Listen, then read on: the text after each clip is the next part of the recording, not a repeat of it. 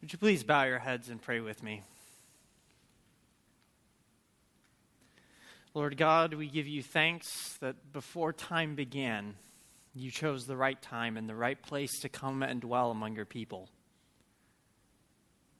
And Lord, we also give you thanks that this morning you have set aside this time, this place, to come into our midst. That here now, as we go before your word, you desire to meet with us, to speak with us, to reveal your love and your grace to those who are gathered here.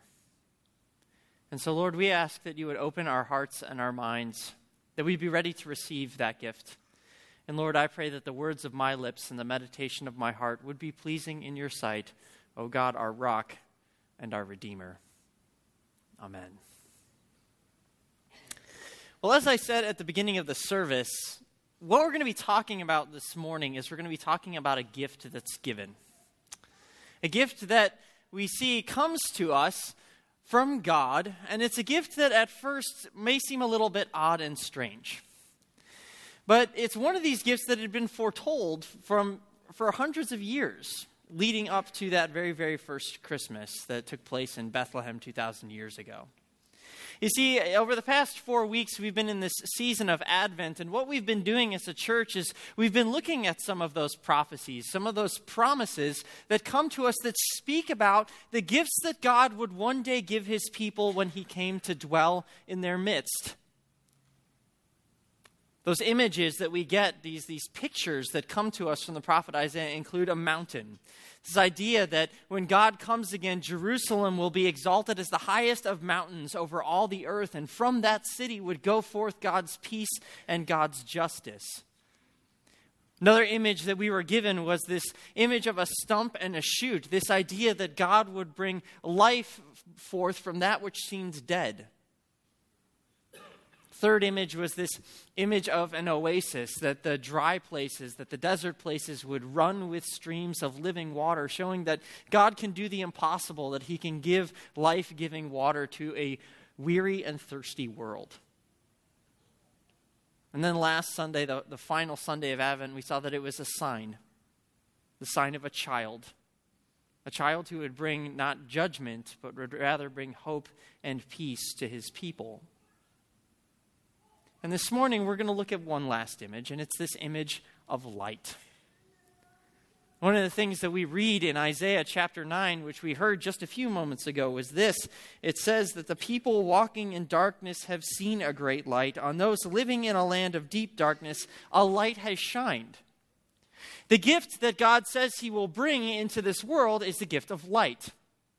Which is why it's no surprise that during the Christmas season, we see lights everywhere. Lights decorate our trees. We light candles as this idea that as a sign of God coming into the world. We have the Advent wreath, which we lit a little bit earlier in our service. Light is one of these things that we just associate with this season. But I think as a result, because we live in a world where it's so easy to have access to light, where all you need to do is flip a switch and you can illuminate a darkened room, we fail to see just how great and extravagant a gift this is. You see, light is given to us because we need it. Light is given to us because there is darkness.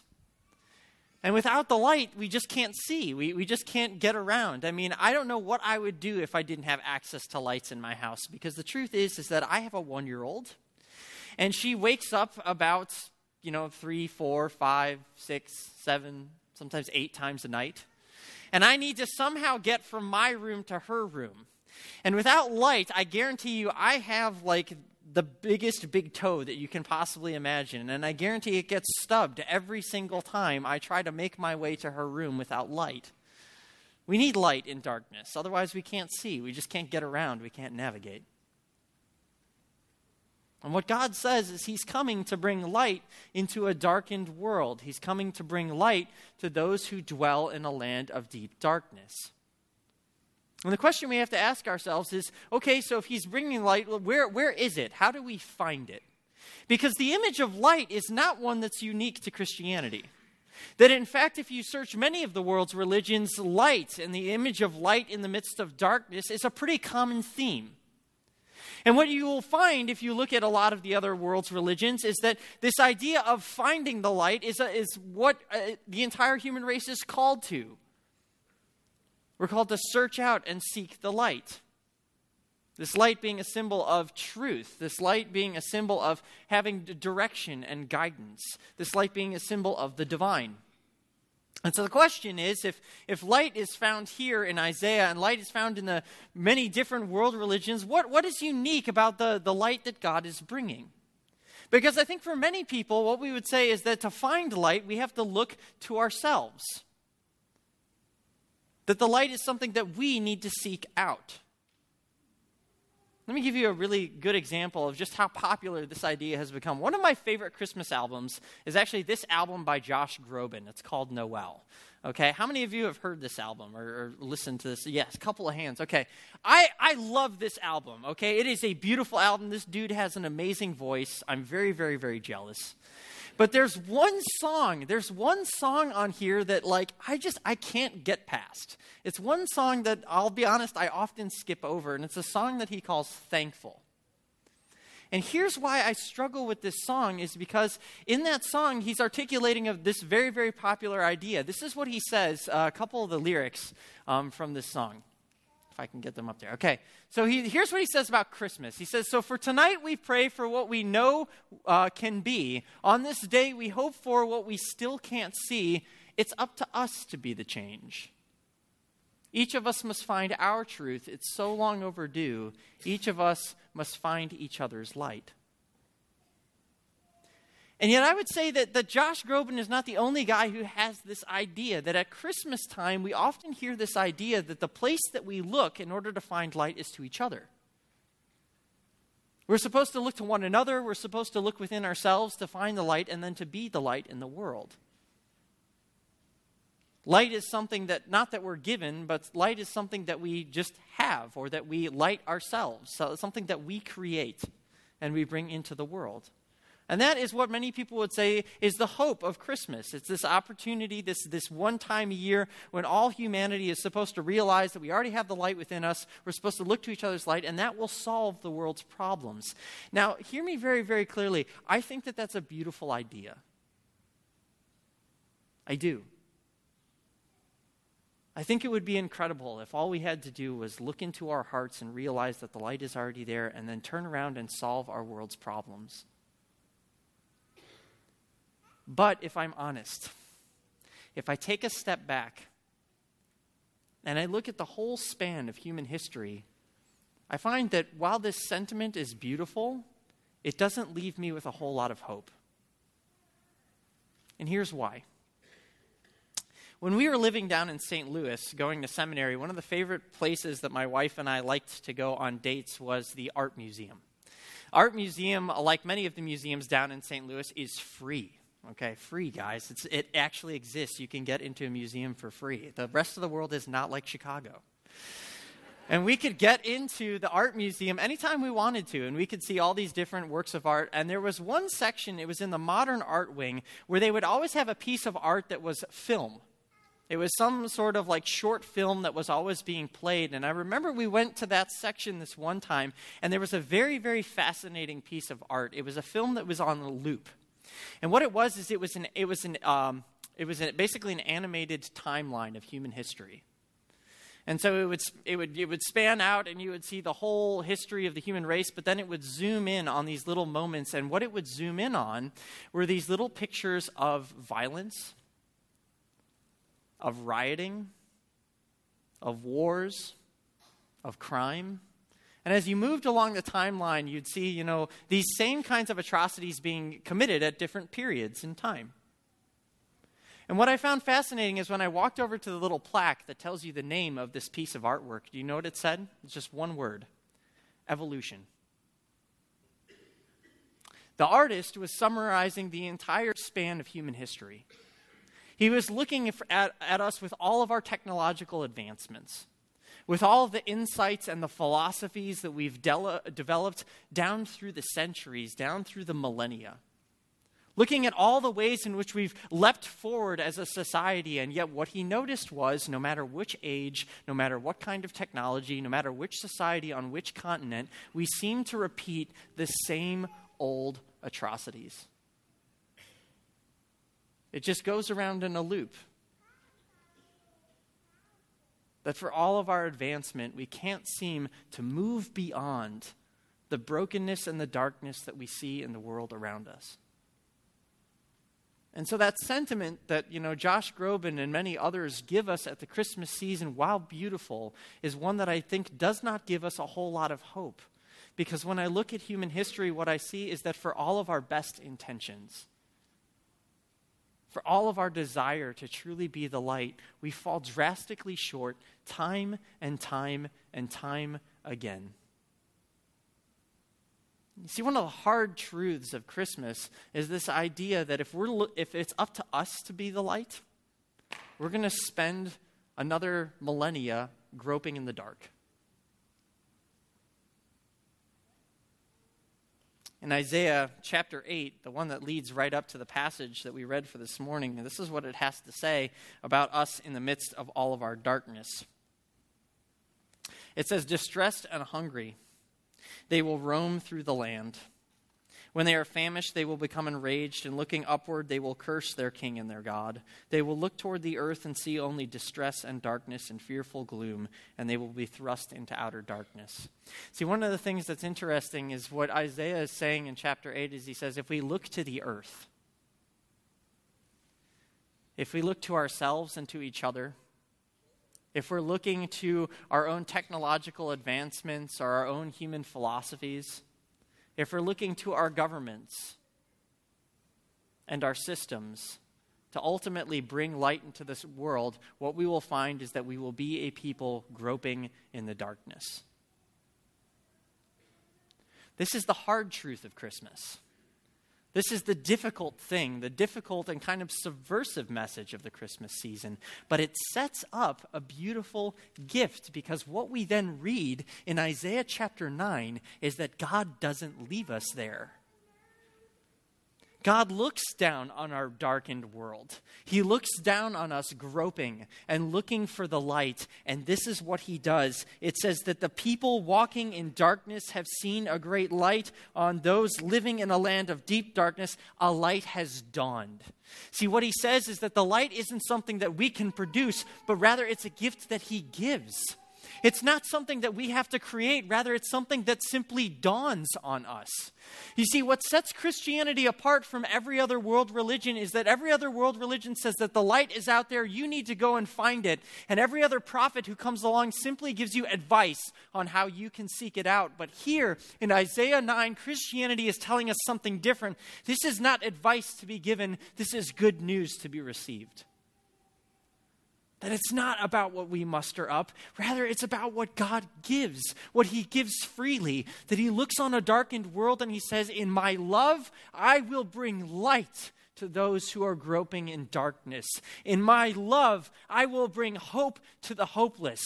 I will bring peace to a war-torn world. I will bring joy to those who are mourning. I will bring love to those who feel unloved. God says, I will give you light. I will give you the light that you need in order to be able to see. But what's incredible is how that light comes to us. Because a little bit later on in Isaiah chapter 9, it says this, "For unto us a child is born, to us a son is given. The government will be on his shoulders, and he will be called Wonderful Counselor, Mighty God, Everlasting Father, Prince of Peace." He says the one who will bring light into your world is a child, is a baby. And yet this baby is given 4 titles for God himself: Wonderful Counselor, Mighty God, Everlasting Father, Prince of Peace. These are words that we heard echoed in our gospel reading from John chapter 1. Here's what John 1 says. It says, "In the beginning was the Word, and the Word was with God, and the Word was God. He was with God in the beginning, and through him all things were made. Without him nothing was made that has been made, and in him was life, and that life was the light of all mankind. The light shines in the darkness, and the darkness has not overcome it. The true light that gives light to everyone was coming into the world. He was in the world, and though the world was made through him, the world did not recognize him. He came to that which was his own, but his own did not receive him. And yet, to all who did receive him, to those who believed in his name, he gave the right to become children of God. Children not born of natural descent, nor of human decision or a husband's will, but born of God. The Word became flesh and dwelt among us. And we have seen his glory, the glory of the one and only Son, who came from the Father, full of grace and truth." The scandalous message of Christmas is that the all-powerful God of the universe brings light into the world by coming into the world in flesh. That the Creator becomes the creation. And this would have been staggering for ancient readers, because in ancient times, what people believed is that the divine was up there, the earthly was down here. That was a chasm that would never be breached except by our own moral effort, our own spiritual striving. And yet the Christian story turns that story on its head. It says it's not about us climbing the mountain. It's not about us finding the light. It's rather about the light coming down to us, becoming one of us, dwelling with us, taking on human flesh and experiencing what we experience. The way he brings light is by becoming human. And the reason I think that is so beautiful is it lets us know, first of all, the extent of God's love. That there is no distance, no chasm too great for him to cross. There is no barrier that he cannot break down that will separate him from those whom he loves. There is nothing that will separate him from you and from me. But the other thing that means is that we have a God who truly understands us. Who doesn't just know what the things that we experience because he's God and he's all-knowing, but because he himself has experienced what we experience. He's lived life the way that we live life. He knows what it means to walk in our shoes. The British essayist Dorothy Sayers puts it this way. I love this quote. She says, "God himself has gone through the whole of human experience, from the trivial irritations of family life and the cramping restrictions of hard work and lack of money, to the worst horrors of pain and humiliation, defeat, despair, and death. He was born in poverty, all for us, and he thought it well worth his while." You have a God who loves you so much he was willing to walk in your shoes. You have a God who loves you so much that he was willing to come into this world to experience pain and heartache,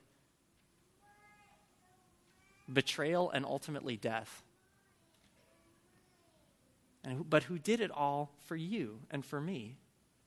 Who did it all so that we might become children of God, who did it all so that we might know his grace and truth, who did it all so that we might have forgiveness, that we might be set free from darkness and enter into light both now and into eternity. We have a God who loves us so much that he gave his one and only Son, that whoever believes in him should not perish but have eternal life.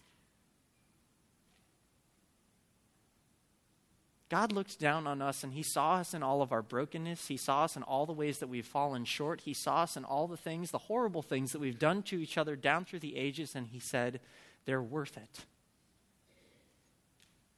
They're worth it to me. And so while, yes, there's this hard truth about Christmas that we are in darkness, the good news of Christmas is that God brings the light. He enters in to give us freedom, hope, grace, forgiveness, and life eternal, salvation itself. And the beauty about that gift of light is that it gives us a couple of things. First thing that God gives us is the gift of his presence. If God was willing to come into the world, to be born a child, a poor kid in Bethlehem, to walk with us, to experience our pains, and ultimately to go to a cross and die for us, what that means is that there is no place in your life that you could possibly be where God is not willing to go. There is no place in your life that's too far, too low, too dark, too deep, or too high for God to possibly reach you. God will go with you through every trial, every hardship, and every pain because he understands, because he knows, and because his promise is to be present with those who believe in him. He gives the gift of his presence, his spirit dwelling within our hearts, a gift given by the light bringer, Christ himself. But the other gift that he gives us is he gives us the gift of guidance. That just as light helps us see in the darkness, so Christ helps us know how should I live my life? For what purpose am I here? What decisions should I make? I mean, one of the beautiful things is that when people talk about, well, what does it mean to follow Jesus, is that we've been given a whole testimony of what it means to walk with God. And if you're sitting here and you're searching for purpose and you're wondering, what do I do about at this moment in this season of my life? The gift of the light is that God wants to guide you in that process. He wants to help you know what that next step is. He has gifted you and given you a calling and a purpose, and he desires to walk with you into it. And if you're sitting here this morning and you're like, I want to know more about that. I need some help discerning that. That's why we have that Connect card in the back of your worship folder. You can say, I'm looking for a Christian mentor. I want to study God's word. I want to know what his will is for my life. And we would love to meet with you and talk with you about that. But the third gift, ultimately, that he gives you is the gift of grace. So that when we stumble, when we fall in the darkness, when we fall short, we can know that there's nothing that can separate us from the love of God that is in Christ Jesus. There's nothing in all creation that could possibly cause us to be outside his reach, outside of his love. The gift that he gives us is the gift of grace, the promise of hope, the promise of an eternal love which will not fail even when we fall short. Because the Christmas story, it's not just for those who have their lives together. It's not just for the perfect. It's not just for those who've got an excellent track record when it comes to God. It's for everybody. The gift of light comes to us in our darkness so that we might have hope, peace, joy, and love now and into eternity. For unto us a child is born, unto us a son is given. His name is Wonderful Counselor, Mighty God, Everlasting Father, Prince of Peace, Jesus Christ. And it's that gift that we open and that we celebrate on Christmas. And so I want to invite you to bow your heads with me. Lord God, we give you thanks that into our darkened world you bring light. We give you thanks that you didn't wait for us to clean up our act, to get our worlds together, but you entered in, you became one of us, you experienced hardship and pain so that we might experience hope and new life, forgiveness and healing and salvation. What an amazing gift. And so, Lord, we pray that this Christmas season we'd be reminded of that gift, that we would cling to the light, that we would know that we're loved, that we're forgiven, and that we would learn to walk in the light that you give through your Son, Jesus, our Emmanuel, God with us. It's in his name that we pray. Amen. Thank you for spending some time in God's Word with us during this message. It was recorded live in worship at Trinity Church in Lisle, Illinois, where God is leading us on our mission to look, live, and love more like Jesus. Would you like to know more about a relationship with Christ, or more about Trinity, who we are, what we believe, and where and when you might join us in worship or growth group? Please visit our website at tlc4u.org. That's the letters TLC, the number 4, and the letter U.org. May God bless you and yours abundantly through Jesus Christ. Thanks again for listening.